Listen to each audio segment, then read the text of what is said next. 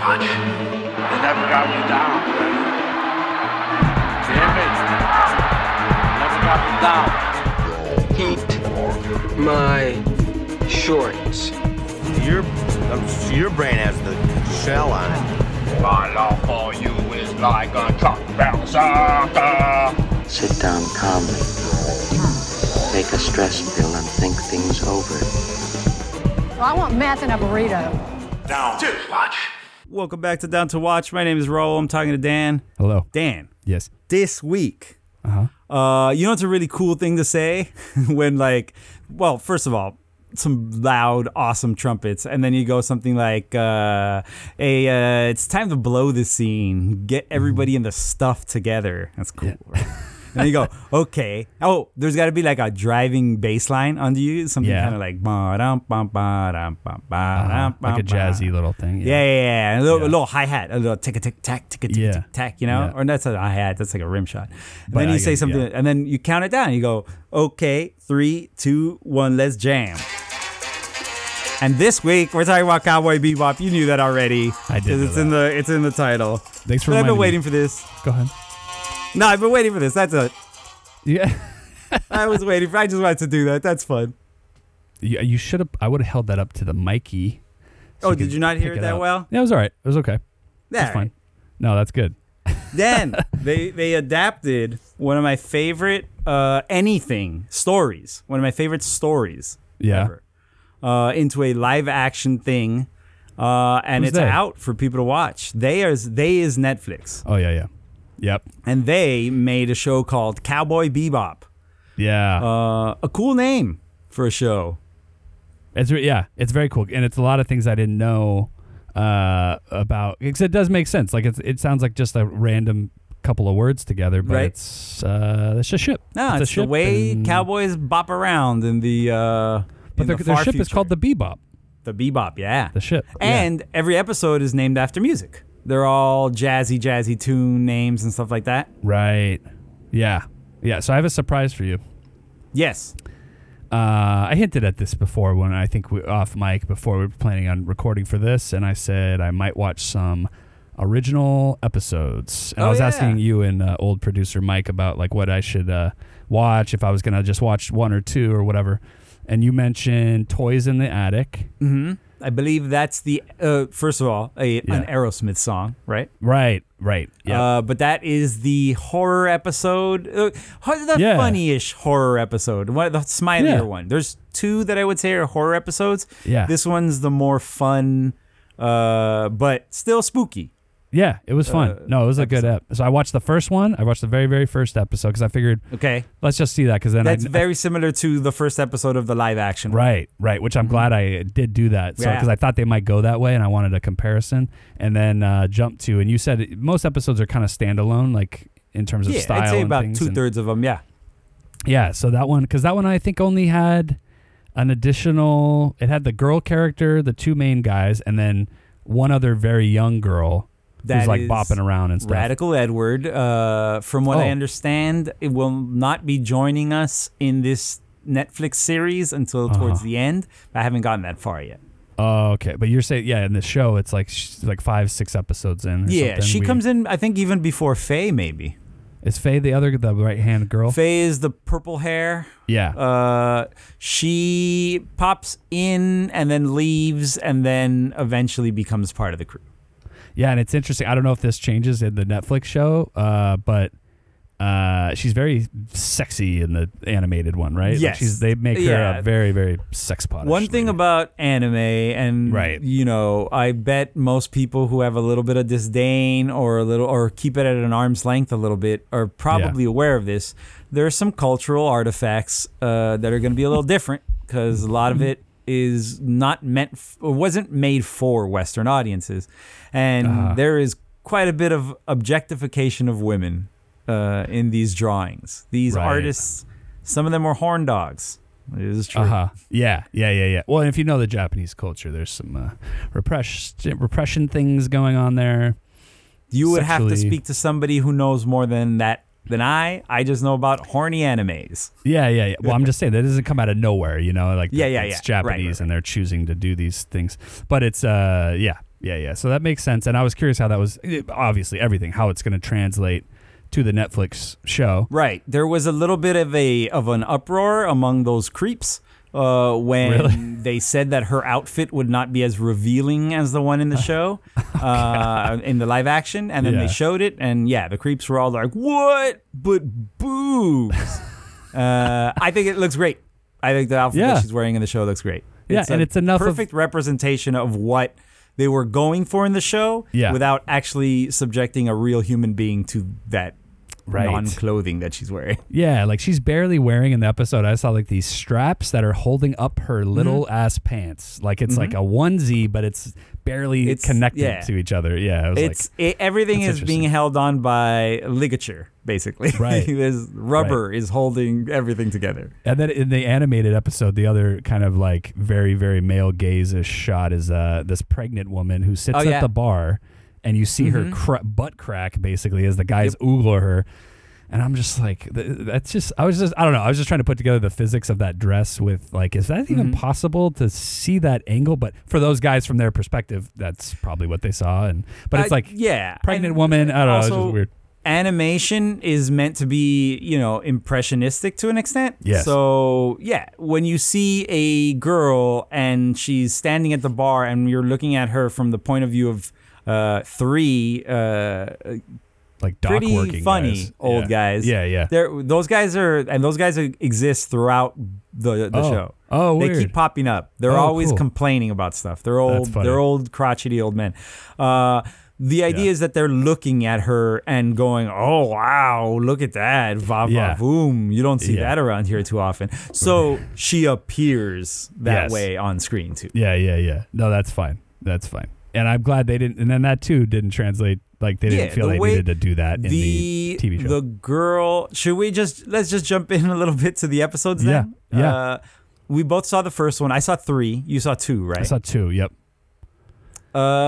So let's talk about the first one, the way that it lines up, because I think that's going to be everybody's introduction, obviously, to both the anime and the show. Yeah. It's pretty straightforward story-wise. They're pretty much the same story, right? Yeah, for the most part. Yeah, the TV show, and this is what I knew was going to probably happen, is that they have to kind of add more things. They think they need to add more things, so we have to open the show with like a heisty, or like an anti-heist, like bad guys doing a heist, and then the bounty hunters coming in to get the bad guy. Right.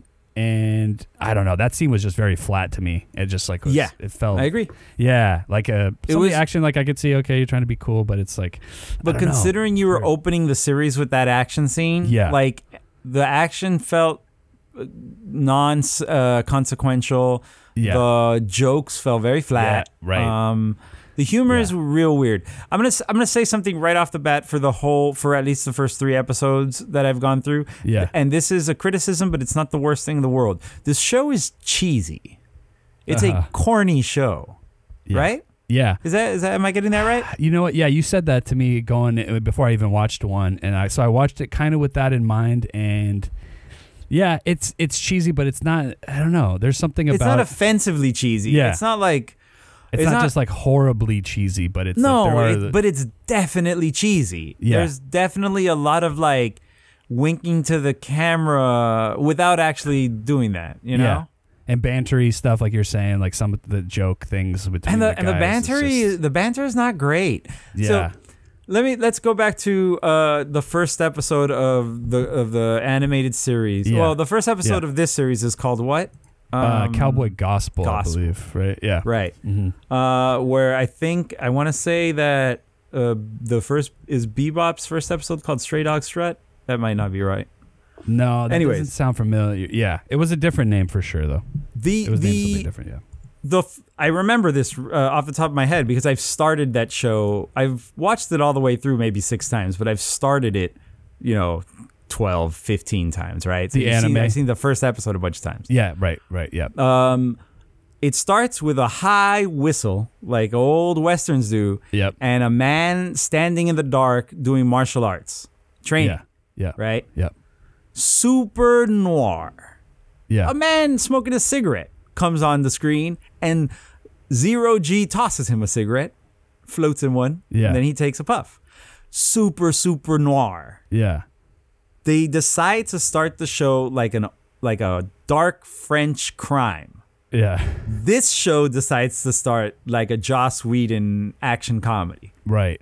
Yeah. I just think it's a crazy way to go.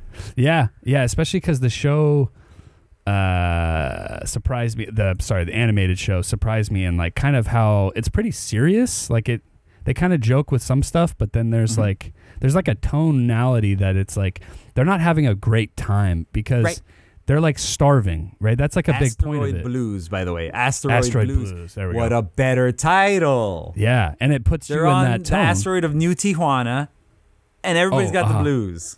Well, and themselves, like we're kind of catching them in a bluesy moment too, which is an interesting way to start a thing where you're like trying to obviously like As a matter of identify fact, with the people. It doesn't start with a high whistle. You're right. It starts with that wah-na, wah-na, wah. It's the harmonica. It's a harmonica that he's doing martial arts to, not a whistle. Right. Not the still, cowboy whistle. Still like Westerny though, like a wah wah. Yeah. Like kind of that same. Yeah. So that's why I was concentrating on the vibes of like the show, the anime versus the new show, and they are trying to be darker, like in terms of like the cinematography and stuff. Like it's pretty dark in the Netflix show, which doesn't always jive with like we're saying, like when they're trying to be The jokey style. and stuff. Yeah, Yeah, the vibes and mood that the yeah, shows- like. I was expecting, so like they talk in the anime first episode about how he's like starving, and he messes with him, like the one guy, because he's like, you didn't give me the beef. Yeah. I was about to ask you. Yeah. You're gonna have to I'm gonna need you to keep me honest here because I'm gonna keep wanting the show to look like the original. Yep. But sometimes that's gonna be my nostalgia getting in the way of me.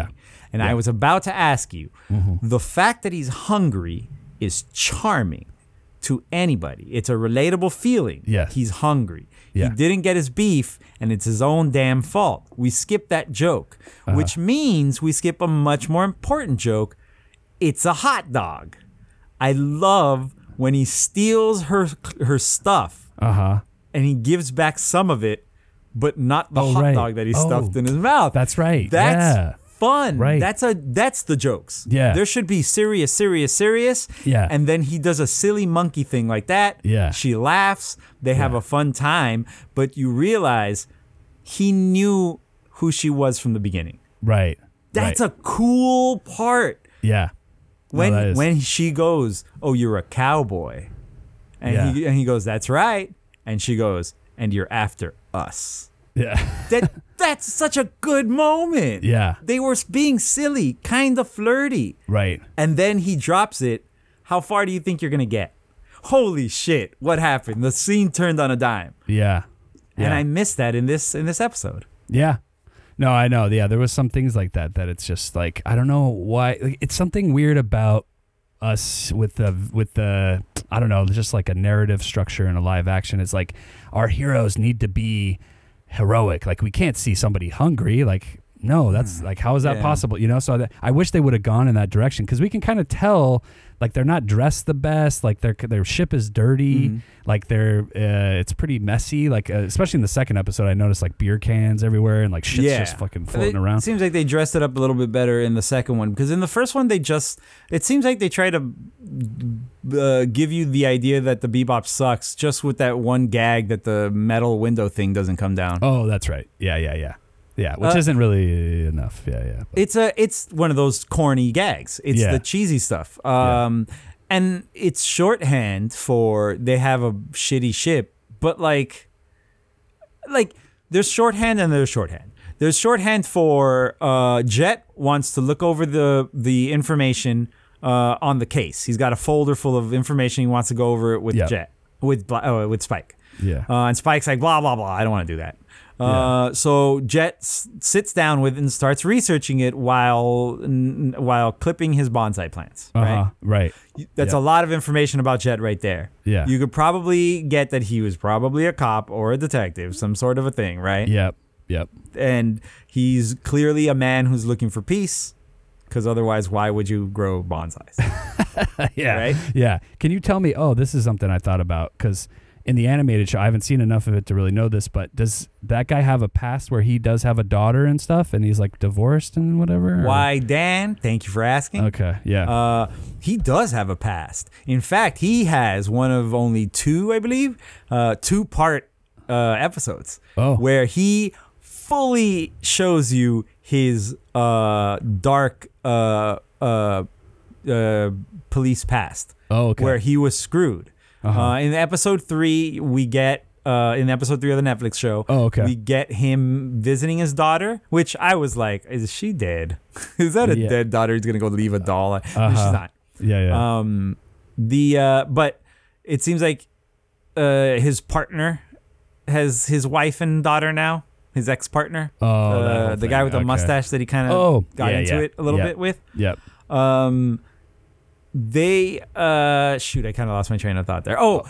In the original anime, his partner is actually a super stand-up guy that he still cares very much about, but they were involved in a very, very like classic, corrupt cops, like the old detective story. Right. Okay. So he does have sort of a past like the one they're showing you, but not quite, not exactly. Yeah, I was curious because I didn't know if that was just tacked on for the Netflix thing to kind of give him like backstory, or if that is in the anime as well. He does have an episode where, anime sometimes veers into directions of very cancelable things. I think Cowboy Bebop doesn't as often as much other things. Okay. There's an episode where he has a girl who is very attached to him. Spike? And no, Jet. Oh, okay. And the episode does the joke of, and of course it's Spike, says, "Hey, Jet, she's a little young for you, buddy." Yeah. But luckily, by the end of the episode, they're very established as a fatherly type relationship with this girl. Oh, okay. Okay. Yeah. Because you're just not, you don't know what direction. It's meant to be ambiguous. Until it's not. Well, because it's Jet. Jet is good guy. Jet is all good guy all the way down. Yeah. Don't you worry about Jet. He is good guy. So you never think anything untoward. But being anime, it has to make a nod in that direction. Right. Okay. But no, you always know that he's conflicted because of his involvement in her parents' past. I think it was the daughter of one of his detective buddies or something. Okay. And then, here's another one for you. And this doesn't relate back to anime necessarily, but you can speak to this. But there's the girl is not there in the first episode of the anime. Faye Valentine. Yeah. And then she just comes out of nowhere and involves herself in that one scene, the hot dog scene that we're talking about, and then they kind of inject her. Remind me what the second episode. Oh no, you only saw the first episode of the anime, right? Yeah, only the first, and then I jumped to like episode Stray 12. Dog Strut is the second episode, but it is the Hakim episode. Okay. But yeah, as far as her, like she disappears in the second episode of the Netflix show. She's gone. Yeah. Like for that episode. It seemed like she was going to be there. Yeah, she first appears in the third episode of the show. Anime? No, Netflix. Yeah, the anime. I'm sorry, the anime. Yeah. Because we see her in the first episode of the show. She's in the third and the fourth one of the anime, and then she disappears until like episode 9 or 10. Oh, weird. Okay, so she does kind of like come and go a little bit. Like she's cool with them. Like she's cool. She's established as cool with them, I guess. But no, they're kind of nemesis. Like they kind of like they screw each other over, but not in a way that you would hate. Yeah, in a way that like if I ever run into them, they owe me. Like a weird, playful, like kind of serious, but it's not playful at the beginning. It's very much that love out of hate. Yeah, like Faye and Spike dislike each other. Okay. But because they like each other so much, of course. Oh, okay. I was gonna say because it's always like the Toys in the Attic episode. She's just like seems like she's a guest on the ship, and she has like her own room, and she takes a bath or whatever, and like they're just sitting on the couch on opposite sides, and like I don't know, it was just weird. I didn't know what their involvement was, but you know what it felt like? It was the vibe from like Firefly with the girl who's the prostitute. How she's just kind of the guest, like hanging out. Okay, exactly. Very similar. Yeah. It's all about trust. That's a cool thing about the show is that each of them has a story that they're telling, and her story is super freaking cool. It's I'm gonna spoil this for anybody who hasn't seen the show. Skip forward, I don't know, 30, 45 seconds to skip this. but I don't think it'll ruin your. It's from the viewing of anime, though, anime. right? So yeah, it's from the anime. Yeah. She is from the Earth. She is from before. She is from even possibly our time. She had a disease that they could not cure. She came from a rich family, so they froze her, and they said, "We're gonna wait till this cure is figured out, and then we'll unfreeze her and blah blah blah." And then she got lost. They lost her frozen body. She was just like filed away. Yeah. And like lots of people were frozen. This is a service. The money ran out. Nobody was paying for it anymore. Yeah. So when they defrost her, she doesn't have a memory. Right. She's just blank person now. Blank person in sci-fi future. Yeah. There's a police officer or a psychologist or something, I don't remember exactly, who's taking care of her. And little by little, they fall in love. He is like a dumpy shithead. She is a gorgeous beauty. Yeah. But he's the only person that helps her. Right. They fall in love. Turns out he screws her over. He was fucking with her the whole time. It was all a con. Oh, wow. He almost literally conned a baby. Because this is a person with no memory who is new to a world. Yeah. Yeah. And so do you think that's where she goes from there. Her personality is person who was fucked by the first person she met and fell in love with. Right. So she doesn't trust anybody. Yeah. And she can age though now, right? Like going forward. Yeah. She's not like a vampire or something weird. Okay. Yeah. That's why I was like, yeah, she's not about There's no non-science shit going on in this show. There's plenty of fantastical shit, but it's all meant to be under the banner of science. No, it's when you said that like she was from our time, I was like, how's that possible unless she had the disease where she doesn't age or something weird like that? No, like but near you said because she's frozen. You know, like, no, but the cryogenic frozen thing makes sense. Yeah. That makes sense. But and even when they flash back to, they don't do it often, but when they flash back, it's always like the near future. It's never now because there's always tech that doesn't exist. But there's a whole episode about her where she finds videotapes, VHS tapes. And it was a video she made to talk to herself in the future or something like that. Oh, okay. Oh, wow. But when they get it, they're like, what the hell is this? Because it's a VHS tape. Oh, Kids today wouldn't know what it is. Yeah. Much less people traveling through space. So the whole episode is trying to not just find a VCR, but figure out what a VCR is. Wow. Yeah, crazy. it's cool. That's fun. Yeah. But okay, so how much of that do you think is going to translate, if you had to guess, to the Netflix show? Like they probably just truncate her past into like 10 minutes. No, I think that they're planning or they're expecting to get more seasons. If Edward is only coming out at the end of this season, which is how many episodes? 10. Then I don't think they expect to get that far. Oh, so you don't think you don't think they did it in season 1, as far as you know? Not they her show that? past, probably, or at least not the resolution of her past. Maybe they will reveal where she comes from this season. 10 is a lot of episodes. Yeah, they'll probably reveal where she comes. Well, I was gonna say too, because this is one thing I have a problem with, and I think they should have they could have truncated things into more like anime length episodes and had a lot more kind of energy and bang for your buck in those. I think you might be right. Yeah, and so, but then it's like, because it's live action, they want to like put like the story, like the vicious guy in episode 2. We get like a scene with him and the Spike's old flame, whoever that girl is that married Vicious. Julia, yeah. And what a line to carry from. Oh no, that's from something else. That is unnecessary. All that. Okay. I was gonna say, stuff, yeah, it felt like it. It felt very like. They do that.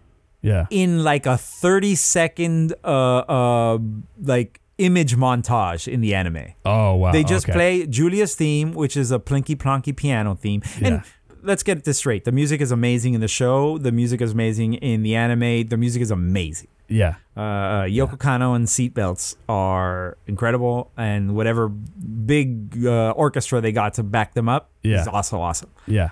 But her very plinky plonky sad music with the rose plays and stuff, that over rain, a rose falling, some blonde hair. That's the show. It doesn't need more than that. There's eventually an episode that gives you like the whole story. Yeah. But they don't. You just got to see that sometimes that music plays when Spike is doing martial arts in the dark. Yeah. You understand that means he is a tortured person, right? Yeah. Yeah. Exactly. Yeah. We're good. And then, because that's obvious. This vicious guy is just like kind of like the bad, like at least the semi bad, big bad for the season. I'm assuming. You know what I'm saying? That he's the series big bad. You think for the he's the full big bad. Oh, for the whole entire. Okay, not the what do you call both? Them? Elders should be both. Oh, okay, should be both. Okay. So let me slide into something that I wanted to mention before the podcast. I mentioned to Dan, but I'm gonna mention it to all of our wonderful listeners, especially the ones in other countries. I don't say that often enough. We love you. Yeah. The guy who made this, Shinichiro Watanabe.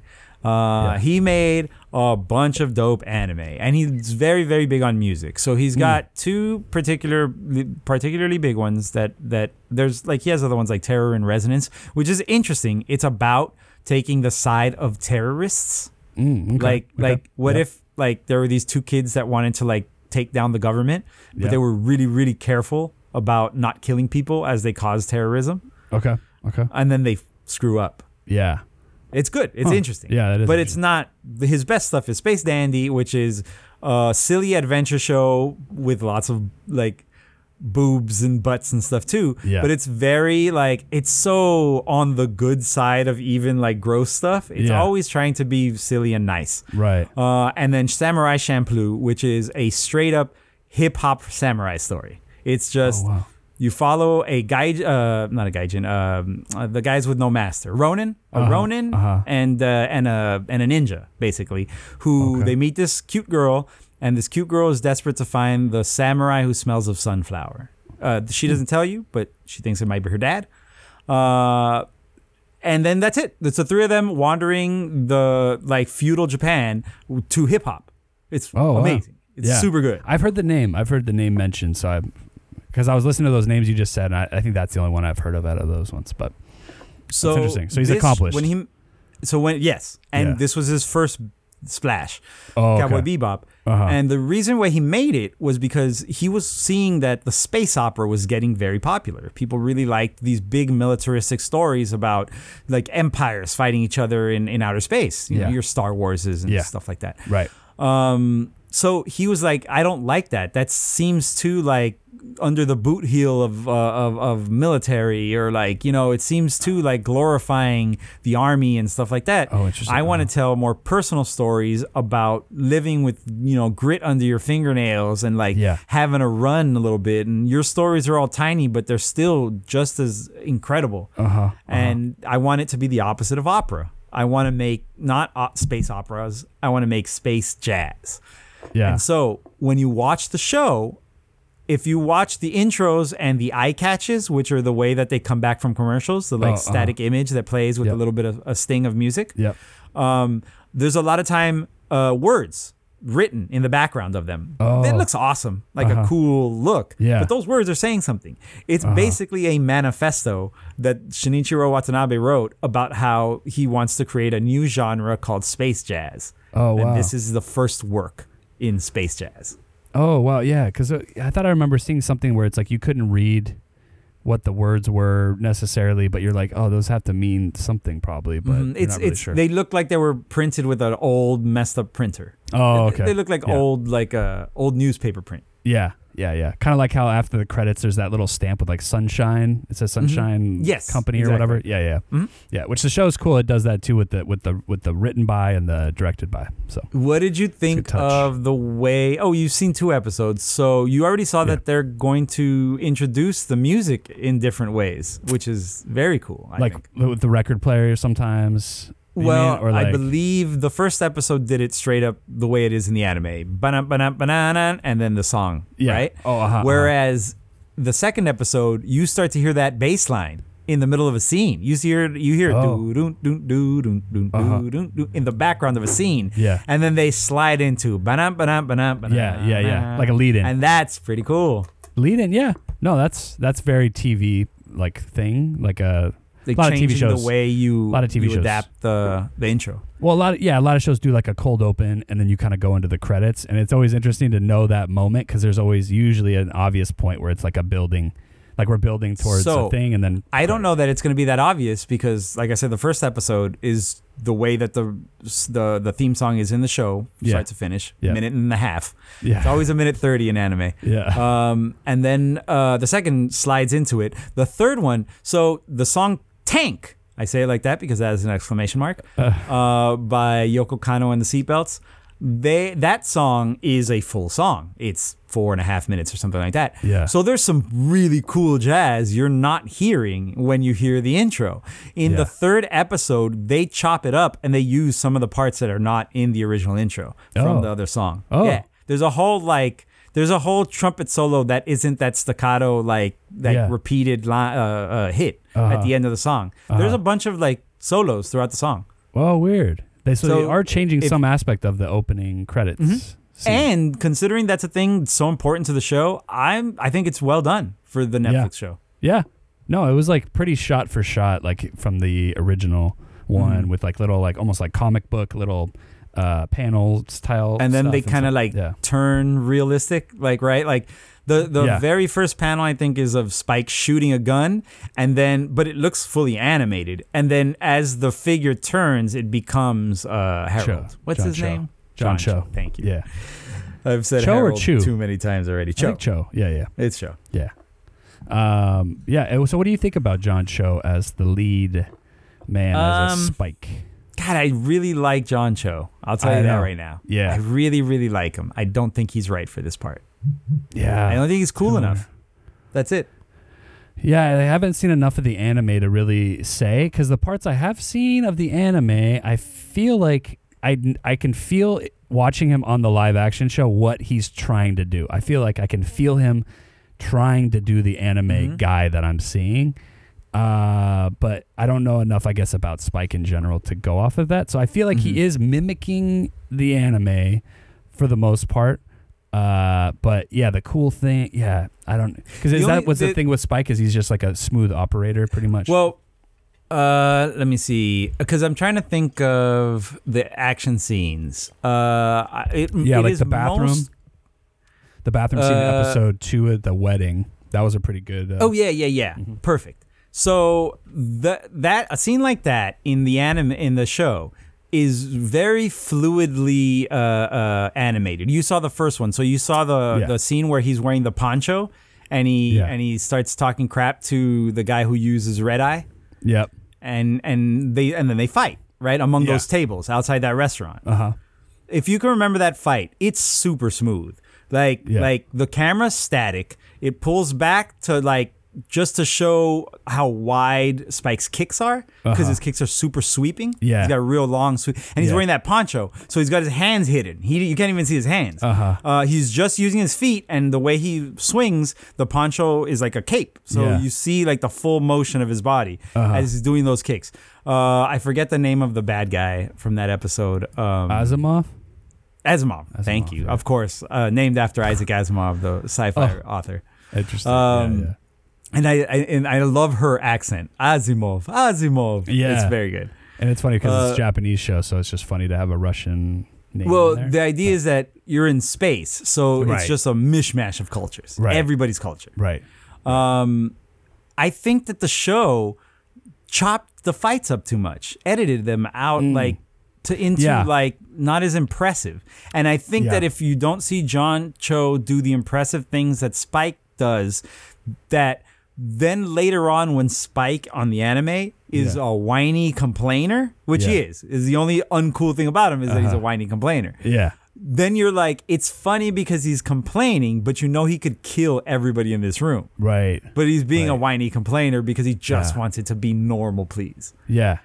Where I don't think John Cho he doesn't put the credits into the cool bank so that then he could come back and be kind of a sassy Molassy, you know? I see what you're saying. Yeah, because he does get the brooding thing down pretty good. Like when he's like in episode 2, I'm going to go get noodles, because he was like promised kind of noodles and he didn't get them. And then they're hungry and they do say that a couple times. So you see that come back.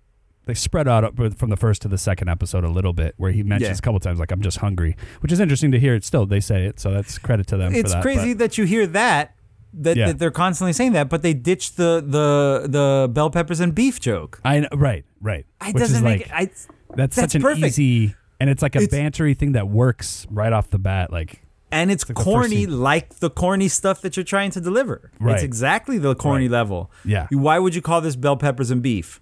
Yeah. And he just keeps going. I'm eating these bell peppers. And he just keeps explaining the mission. He goes, there's no beef in here. And then finally Jet stops and says, yeah, because last time we went on a mission, you did this thing to destroy this. And then you hurt these people. And that's where all our money went. Right. So I'm calling this bell peppers and beef, even though it doesn't have beef in it. Yeah.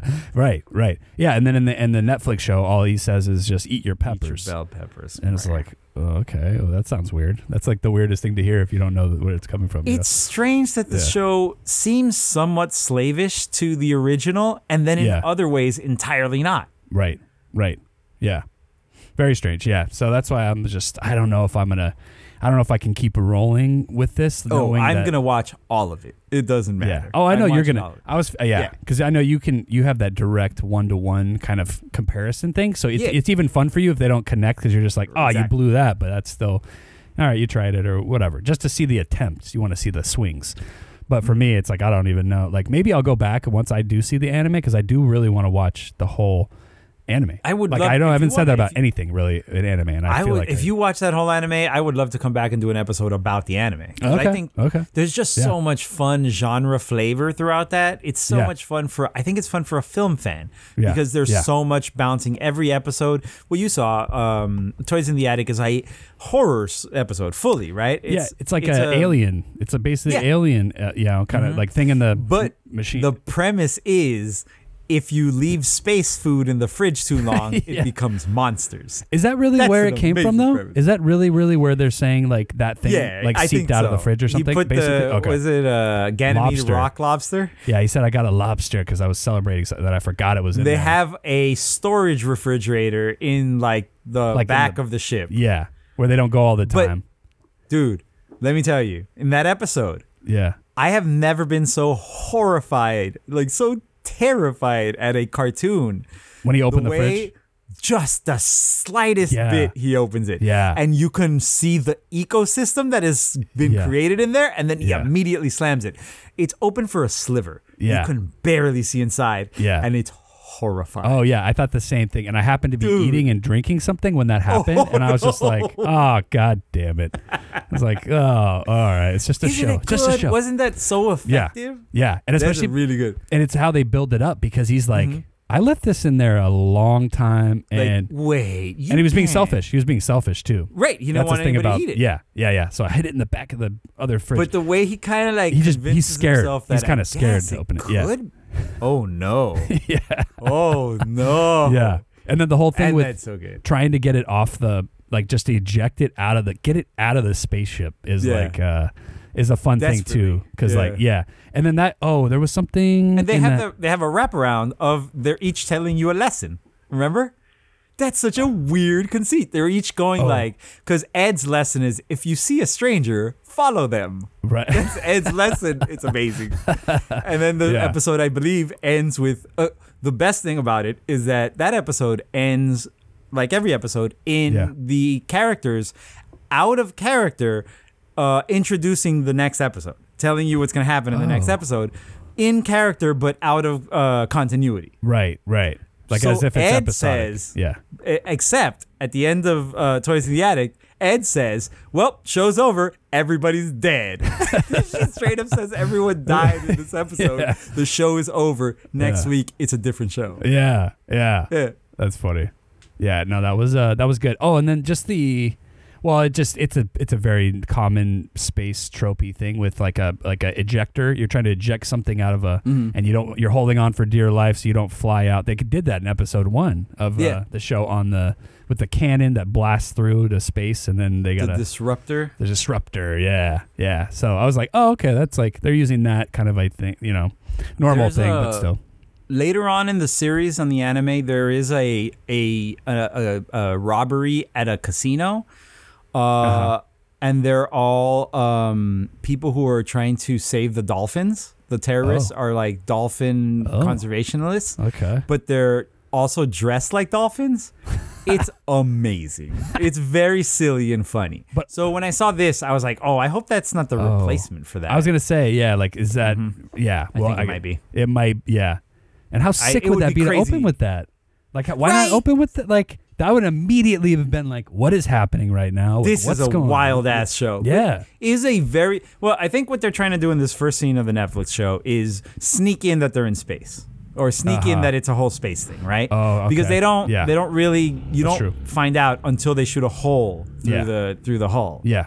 That's true. And then you go they do the outside, and it is whole- jarring. It is a little jarring to be like, oh yeah, we were in a casino. Oh wait, no, we're in Right. space. Like that is Now like we're all getting sucked out. a little into space. juxtaposition. What thing, song do they play? They play like a needle drop, right? They play like I didn't a- notice. It was a pop, not a pop song, but like No, but like a classic, like it's like a slow. I don't remember. I might be wrong. Oh, outside But, the ship, you mean? No. In that scene where everybody's in slow motion because the air is being sucked out of the hole. Yeah. No, it didn't stand out to me. Thought it was like a needle drop song, but I might be wrong.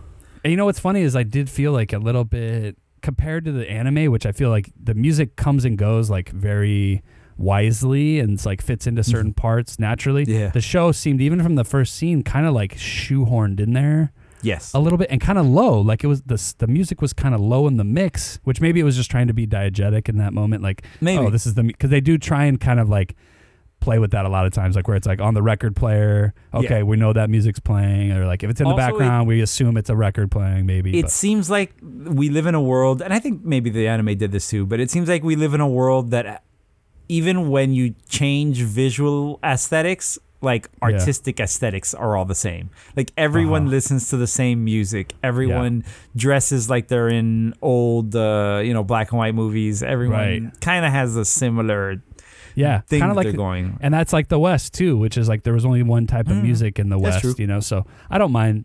I don't really mind that. And they That's true. do the Asian money thing, which is like the future of like space is all like fireflies like that. Like the future. Wulongs, man. Yeah. Oh, I've been waiting for Wulongs. That's straight from the show, so I'm happy. It's from the anime, so I'm happy about keeping that. There was one thing in the first episode. Well, in that story in that original episode, Asteroid Blues, Faye is not in that episode. Right. Faye appears here in the original episode right after Spike reveals to the Russian lady that he's a cowboy. Asimov sneaks up on him and chokes him out. Okay. But Spike also snags a vial of red eye while he's being choked out, which is neat. Which makes you go like, oh no, he's not that cool. They got the jump on him. Oh wait, no, he totally ripped the guy off of the red eye though too. That's cool. Right. Yeah. That's how that scene ends originally in the show. Yeah. In this one, it ends in Faye breaking up their little tete-a-tete. Yeah. And then Asimov notices, and then chaos ensues. And then it just prolongs it because then they finish off that story in that other scene. Yeah. I thought that fight scene with Faye was fun. I thought it was like the correct version of what they're going for in their fight scenes. Yeah, and if it's like you're going to introduce her earlier, which makes sense, like, but they obviously aren't in a hurry to do that with a lot of the other characters, so whatever. But it's I feel like that was like the perfect moment if you were going to inject her quick into the story real quick. Then I didn't mind it. I didn't mind that as like a change. And I love some of the moves because I have a big problem with martial arts when it looks like a dance. I think with episode 1, The Phantom Menace, we began Hollywood's descent into all fights must be overly choreographed to the point of like seeming fake. Right. I would say it actually started around Crouching Tiger. Oh, but you just read my mind. That's what I was going to say more too. Artistic though, but that's meant to look like that. Well, and that's based off a history of like the wuxia style. I was about to say wuxia. Oh, sorry, I know that's a big. Yeah, no, that's a big okay. drop. You got it off first. Yeah, you got it. Because what would you say? There's a movie from like the 70s called Touch of Zen. A Touch of Zen, which is like the flagship kind of wuxia movie I remember from film history class that was like talking about it as an origin of the genre kind of idea with the mysticism of like martial arts and stuff. Listen up, class. Everybody take down Touch of Zen. Let's all look it up Touch of once the Zen. podcast's over. Wu and then wuxia. That's a style thing. Yes. Yeah. So I know what you're saying. So you're glad they don't do that here is what you're saying. So, except in that fight. I think they are a little dancey in that fight up until the scene where he does the move where he punches the gun out of her hand, which is a great Like a great aggressive, not aggressive like move. Yeah. Like he didn't hit her, but he punched the gun out of her. I don't even think you could do that. I think it's a cute scene. I think it's a nice, like, slight romantic, like, or not romantic, but like, you know, guy-girl scene where there's maybe a little give and take. Yeah. I liked it. I think what's her name? The actress who's Faye? Let's see. Yeah. Daniela Pineda. She's good, man. I think she's got the right sassiness. Yep. I wanted to send you a scene of, oh, no, you didn't. I wanted to send you the scene of her locked in the bathroom from the anime. That's a different episode, obviously. It happens in a different story. Mm-hmm. But she's got a speech that she tells where she complains about she's a Romani. She is from the stars, and her people to travel, and to lock her up is the greatest sin you can do to anybody, because she's a gypsy. Oh, okay. And then she calls him a gaucho. He's a bumpkin. And that's like a big scene in the anime. And it does a lot to give you her character, right? Of that, like, a yearning heart sort of a character. Yep. And then later on, you find out, oh no, it's bullshit. She's running a con. Oh, okay. She's actually has no idea who she is and is just trying to live. She's desperately just trying to get from one day to the next. Right. So maybe they'll use that scene later, because I don't know if that scene would have fit in this early in the season. I don't think she's getting locked back in that bathroom, though. Well, maybe not exactly in that context, but maybe she finds another way to use that. They use that speech, you know, or something. Because that is interesting, but it's like to use that in the first episode like that right off the bat, and then she disappears in the second episode. So it's like, how much do we really want to reveal about her if we're not going to have her? That's another thing. The way she is revealed, or the way she appears in the anime, is as a card dealer. She's sent to do a job. Like, she owes the gangsters money. She's got to go do a job, and her job is to cheat at cards as a dealer until you finish off this one dude. And when he's done, finish off this one dude. And then when you've taken all his money, his last chip will be a tip to you. You take that tip and you turn it into the guy. You turn it into the boss. Oh, okay. That's it. Then you don't know anymore anything. Yeah. Your life is clean to do with what you want. Yeah. Except the guy who comes and sits down at her table and she does that to is Spike Spiegel instead of the guy she's supposed to. Oh, okay. And he takes that last chip and she puts her hands out and he goes, I think I'm going to keep it. And he eats it. Oh, wow. So it's a mistaken identity thing. Yeah. Okay. Interesting. Yeah, so maybe we'll get that in a weird other thing too. Well, or something. He can't now meet how does her that even, again. Well, I know that, but that's weird. But he does. The wonderful thing is he knows she's cheating the whole time, and he's just like, okay. He just keeps losing, and then at the end she goes, my tip, and he's like, that's pretty brash. Yeah, you want a tip after you just cheated this whole time, and she's like, oh, what? Yeah. That's interesting. Yeah. And then they fight, I'm assuming, and then she gets on the ship or something like that? Is that how it works? That's another thing that I don't mind, but it is different. Yeah. She's not a karate person in the anime. She's a guns person. Yeah, she doesn't seem like the way she dresses that she would be too, like, you know, crazy with the moves. She was throwing some feet and fists in that first ep. Yeah. Which, that's a welcome. That would be a welcome thing. Like, why not, you know? Yeah, I don't mind her getting a little bit of, action in there. I'm looking at the. Go ahead. No, just to give you some context clues about the cast and how many episodes they're in. So there's only 5 characters: Vicious, Julia, Spike, Jet, and Faye are in all 10. That's correct. Wait, but it's correct. No, but she's not in the second episode, is she? Oh, then it's correct. I meant it's correct story-wise, not it's correct. Oh, okay. Okay. Fact-wise. Sure. But yeah. The only characters really are the 3 on the ship that you know right now, Ed and Ein. Ed, Radical Edward, Pepaloo, blah, blah, blah, a million names, the 4th.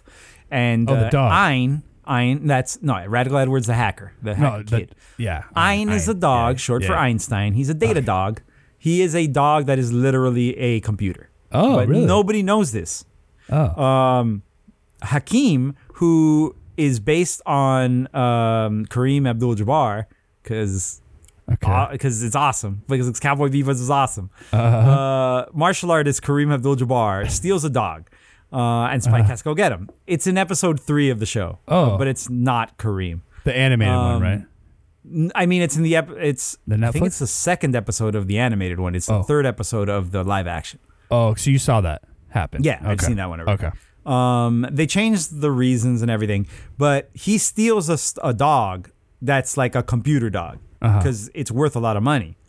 And then he dies or he's removed, but the dog stays on the Bebop. So they have a computer dog, but nobody knows that it's smarter than all of them. So he's just a dog. Oh, that's funny. They just treat him like a dog. Yeah. And Until Radical Edward comes around, and then Edward is like, "No, you're clearly not a dog. Let's go hang out." Yeah. And they're best friends. Oh, cool. Yeah. No, that was interesting to see the dog in that because it's not in the first episode, but in the Toys in the Attic episode of the anime. Yeah. I don't see a character named Hakeem in the live action. That's why I was saying. Oh, they died. In the live action, he'll be in one episode because almost every character is only in one episode. There's not a lot of recurring characters in, and if they are, they'll be reoccurring. Like, do you remember? Shucks Howdy. They didn't say Shucks Howdy. How y'all doing? The cowboy show about. Did you see that? No. Oh, that's got to be in the 3rd. No, that's not in the 3rd one. It's got to be in the 2nd. Oh, I did see that.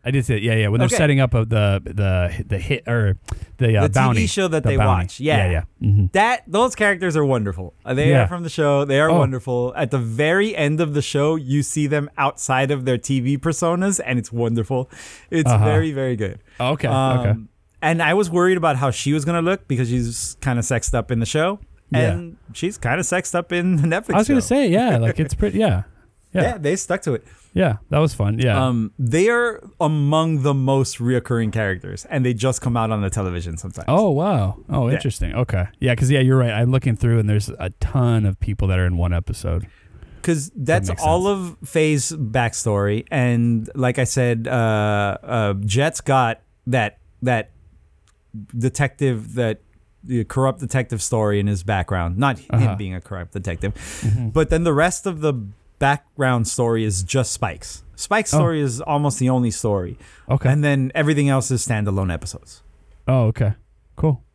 Even in okay, so as far as the genre thing, that's what I'm curious if the Netflix show is willing to go there, which it doesn't really seem like it's like they're going to I don't think so. It doesn't look too much. Like it, yeah. Because from 1 to 2, there's pretty not much really, the same show. Yeah. It's just kind of like story episode of the week kind of a Oh no, dude! Thing. There's an episode in the anime. The other horror one is Mad Poirot. Is with Mad Poirot. You see him in the intro. He's one of the only things that you're like, wait, what the hell is that? He looks like a Commedia dell'arte clown. Oh, okay. Did you see that in the? You've seen the that anime in the one. And then the theme song of the Netflix show. Oh, the Netflix theme song. There is a Commedia dell'arte clown in there. That does sound familiar. Yeah. That's the other horror episode. He's basically like a man-child that they gave superpowers to make him an assassin. Well, they didn't make him a man-child. They gave him superpowers to make him an assassin, and then he accidentally became a man-child. So he's scary, powerful, and very murderous and weird. So he's coming in the Netflix show, even though you haven't seen him yet. Yeah. No, he's in the theme song. And then maybe we don't know if it's gonna be in the horror genre-ish thing as a matter of fact. In the theme song, there's a lady and a bunch of goons all dressed up as something weird. That might be the dolphin people. Oh, okay. Yeah, I think it is actually. So now that I remember the theme song a little bit, I think they do come out. Okay, that's cool. So yeah, it sounds like this show is backloaded maybe with a lot of stuff, that you're gonna probably get into. It seems like they're gonna stretch some of. It seems like they're gonna stretch some of the stuff for the fans, and it seems like they overload on some stuff because the music. It seems like they try to use as much music from the show as possible. Yeah. As fast as possible. Yeah. Which is fun. Right? Like that's the one thing that it's like you hope would translate to it, because for the Netflix for an anime, for a person that's not that into anime, like the music side of things is the one thing that kind of like gives it another dimension, and interest for me personally. Yeah, that's like, okay, like you're trying to be something different anime. Like you're a different brand of within this anime world. Yeah. And then, what do you think of the art direction? What do you think of how it looks? Yeah, I mean, for the most part, it's not bad. I thought it was going to be even more stagey. No? Yeah, and I thought it was going to be even more over the top in some ways, like with colors and stuff based on the trailer. Remember how crazy the trailer was? But they were trying to do the opening credits the style. Panels. Yeah. Yes, they were mimicking the intro, but you're right. I was also afraid that they were gonna transfer that onto the show itself too. I was really hoping that wasn't the case, so I'm happy that it's not. Because the anime isn't like that. No, not. Yeah, the anime is very stark. Yeah, pretty stark. Yeah, a lot of something you'll see in anime as it gets more popular, and when I say you, I mean people listening. Yeah. Is a lot of cinematography in anime. A lot of panning shots. So you save money by, instead of taking a cell and painting it, you print a long one and then you pan. Right. You print one long scenario, and then you take forever to get to the animated part. That's at the end. Oh, interesting. A lot of stuff like that. A lot of still shot. A lot of long holding shots, things like that. Right. Yeah, I noticed the show doing a lot of like canted angles. Sometimes people call it oblique angles, like kind of tilted on the side. Like Dutch? Dutch, yeah, that's another term for it. Yeah, which it's cool. Like when the ship first opens and you see outside when he's going to go get noodles or whatever. And that's a classic shot. That's the, so he's got, what did you think of like the ship? The ship was cool, yeah. I thought the ships were all like the one, how he has the little one that's inside the big one that he can just use and take off in. And then there's also like what's his name uses a jet, uses like a kind of like a motorcycle-y type other bike too to get around. Like a little carrier type. Something ground-based. Yeah. Yeah. So I like that they got these multiple things, yeah. In the original, their ships are like a big deal. Like they each have their different ship. That's not even, the Bebop belongs to Jet. Yeah. But that's not his ship. His ship is the Hammerhead. Which is the other one that he takes around? Or no, not the motorcycle. I don't think we've seen it yet. Oh, but I'm sure we're gonna see it. Oh, so there's another ship on the. Oh, there's another. Well, we saw FaZe, right? She did. Didn't she take? She's got a little pod. She's got like a little round pod with guns on the side, like arms with guns. Yeah, I thought I remember seeing that. Yeah. So they're all fish. First of all, the Hammerhead, the Red Tail, and the Swordfish too. Oh, okay. That's interesting. The Hammerhead is and they all look like their owners. So Jet's ship has a giant claw at the front. That it's basically a shovel. It's a ship that you could scoop things with. Oh, for wow. some reason. Yeah. Okay. Spike's ship is a racer. It's the fastest ship in the world because it's the Millennium Falcon. But it's specifically a racing ship. And the Red Tail is basically it's a guppy. It's a little round, but it's the only one with two clearly mounted guns. It's a cute ship that'll fuck you up if you get too close. Yeah. And they all fit their owners. Yeah. The Jets helps. Yeah. Spikes goes fast. Yeah. And FaZe can take care of itself. Right. No, that's fun. Yeah, that's cool. I like that. The only other thing that that was fun for me to see. Oh, I guess this is more.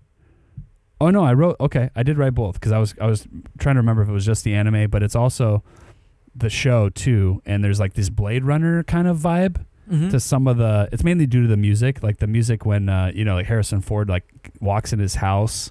It's like this like a synthy drone sounds.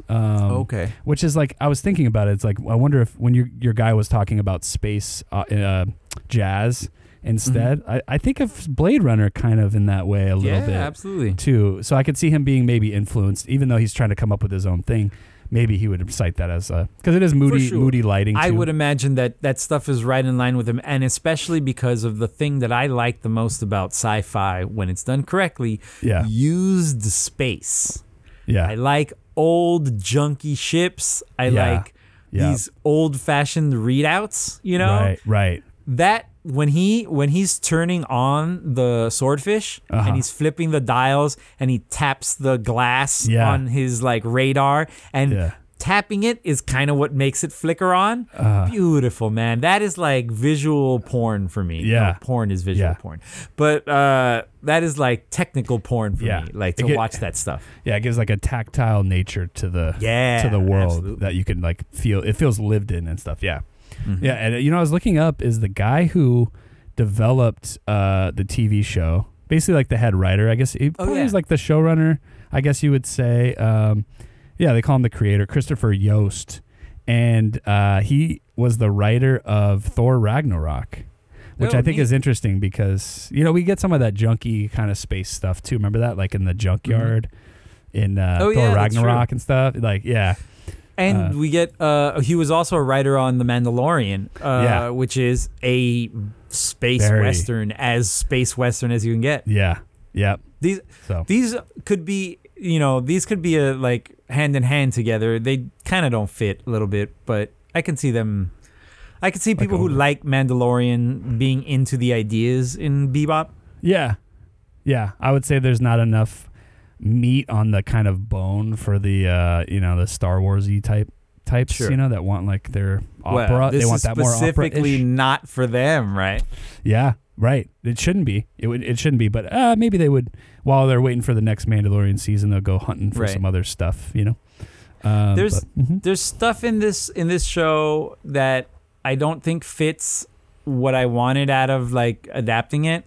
Yeah. There's a scene where Spike is fighting somebody and he like dodges with like a flip and then does like another flip back at him like to reset like their positioning and Spike goes nice.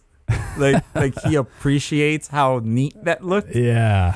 That I'm like, that's a fun thing John Cho says. Right. That's not a fun thing Spike says. Like Spike was expecting to do what he did, and it was not a big deal. Like, I would think, Mm-hmm. It's just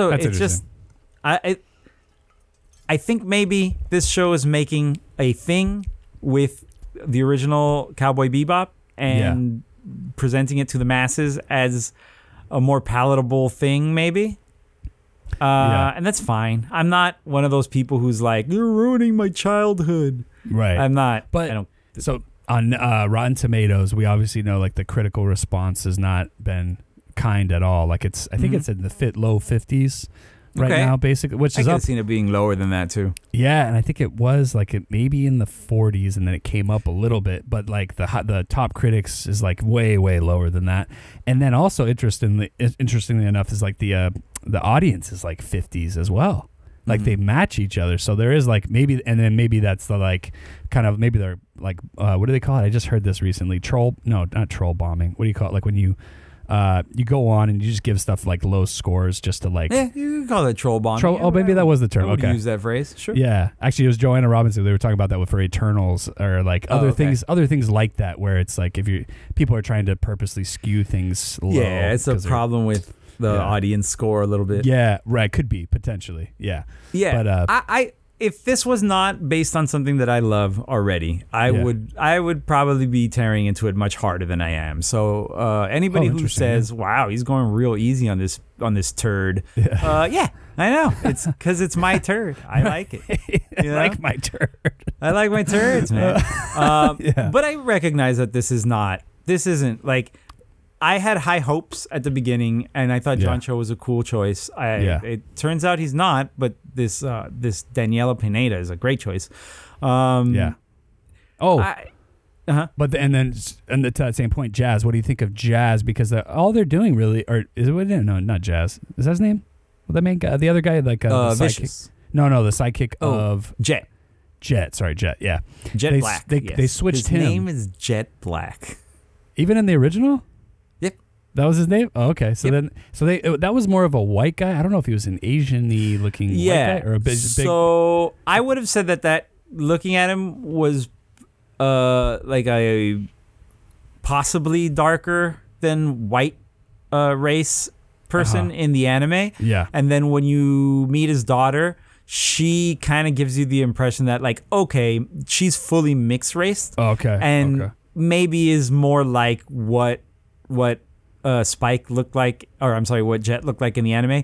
But anime has this thing, and you're gonna have to look it up to get the name and the specific references. But they have a thing where people are from no nation. So when you have a character, like they make Asian characters look Asian if they need to be Asian. Yeah. But if they need to just be protagonist, they have a basic. Okay. Kind of white is their basic. Yeah. But I know that's kind of a bummer because you go like, well, that's why not is that okay. happening? The basic. Yeah. But there's an episode later in the anime, and if you see it, we'll talk about it. Where there is a person who is very, very American. And then you see what anime thinks of white Americans and what they look like. And it's not like that. Yeah. It looks different. So, so there is interesting. The anime character could have looked white, but he was probably nothing. You know? Yeah. He was probably no race. Right. And what's his name? Mustafa, I forget his last name. The actor? Yeah, I was Mustafa Shakir. He's great. I think he's cool, he right? Yeah. pulls off Wounded. I think he does really good for being a big softie. And Yeah, and he's the one telling Spike, like when he's trying to tell him to open up, he's like, you could tell me things, you know, like because we're partners, like you should know. He's like emotionally available. Yeah. Like he's like and he's an ex-cop, big dude in like in coveralls that runs like a ship. Yeah, you know, and shoots people for a living. Well, he's not part cyborg, but he's like resistant to being a cyborg, but he's like part metally. He's cyborg. He is a what is it? A cyborg is a human. It's humanoid robot. It's like you have, you're a human, but then you have parts of you, I thought, that were like integrated. Android is a humanoid robot. Android, yeah. Cyborg is a person with robot parts. But then they specifically say that line about how, like, again, I'm confusing. I don't know if I'm confusing with the anime, where he's like saying something about his arm, and he's like, oh, you should get, like, they can make you a new arm. And he's like, no. Yeah, that's in the show. That's in the Netflix show. Yeah. Which is interesting, because it's... well, he says, like, but, I mean, it's basically him saying, oh, this metal arm reminds me of something very important. We will revisit that later in the show. That's basically what we say. Yeah. Which is fine. Like, that's cool. Did you like how they tried to make his insane beard in from the show from the anime in the show? He's got that like 3-pointed Triton beard in the anime, and then in the show they kind of do it. I think in the first episode I noticed it, and then I didn't really again. So I don't know if they tamped it down maybe by the second, or do you remember seeing the third? Oh, I thought you were talking about the anime. I was gonna say the anime does a pretty good job of regularizing those things. Like same thing for Spike's hair. Spike's hair in the anime is insane. Default. It's a giant default ball of and John Cho's hair is a good approximation. Yeah, because you can't go. The anime is an exaggeration. He would have an afro. But it's he would have like a giant afro. It would call so much attention to itself. It would of course, be unwatchable. Yeah.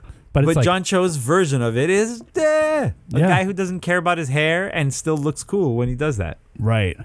Oh, real quick, I just reminded myself. Anna, who's in 6 episodes, the lady who runs the club that he goes to see. Mm-hmm. Is she in the? She's in the anime, I guess, huh? Like a bit and stuff. Okay. She doesn't know. Not that much. She's only at the end, and she's not. She's like she runs a store. She's not like a super cool badass. She clearly is like connected and like respected, but she's not running a club or anything. She runs like a parts store. So she's gonna have a bigger. She's in 6 episodes. It says here. So that's quite a bit. Bigger than what she is in the anime. Right. In the anime.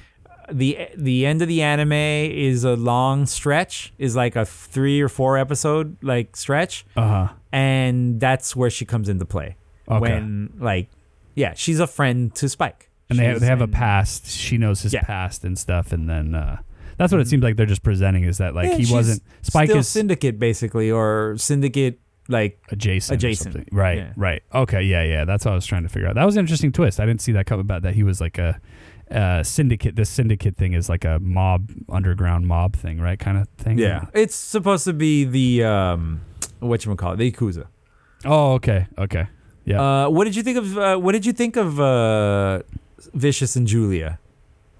It was fine. I mean, it was just like, it was funny to see that guy who it looked like it really was basically the Asimov stuff was almost like Antonio Banderas and Selma Hayek and Desperado kind of vibes. I got like some of that because they're doing the Western thing too.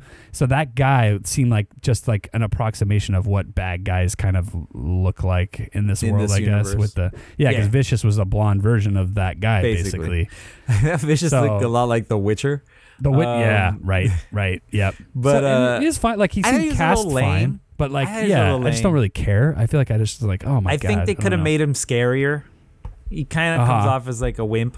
Yeah, or not a wimp, but like a punk. Well, and that's the only reason I can think for that scene that we talked about of them emphasizing like the Julia telling him you're not, you're never going to stand up for yourself or be independent of the thing. So then obviously that's where it's going to go towards, but I just don't really so far not really interested in a lot of that I stuff. can totally see that. I'm not gonna hold it against anybody for dropping this show early. I'm gonna watch it all, and I'll check in on the pod again when I finish it to let you guys know what I think. Cool. But up until then, I guess we'll see you next week with the upcomings, right? Yes, sir. All right, adios. Bye. Down. 2. Watch.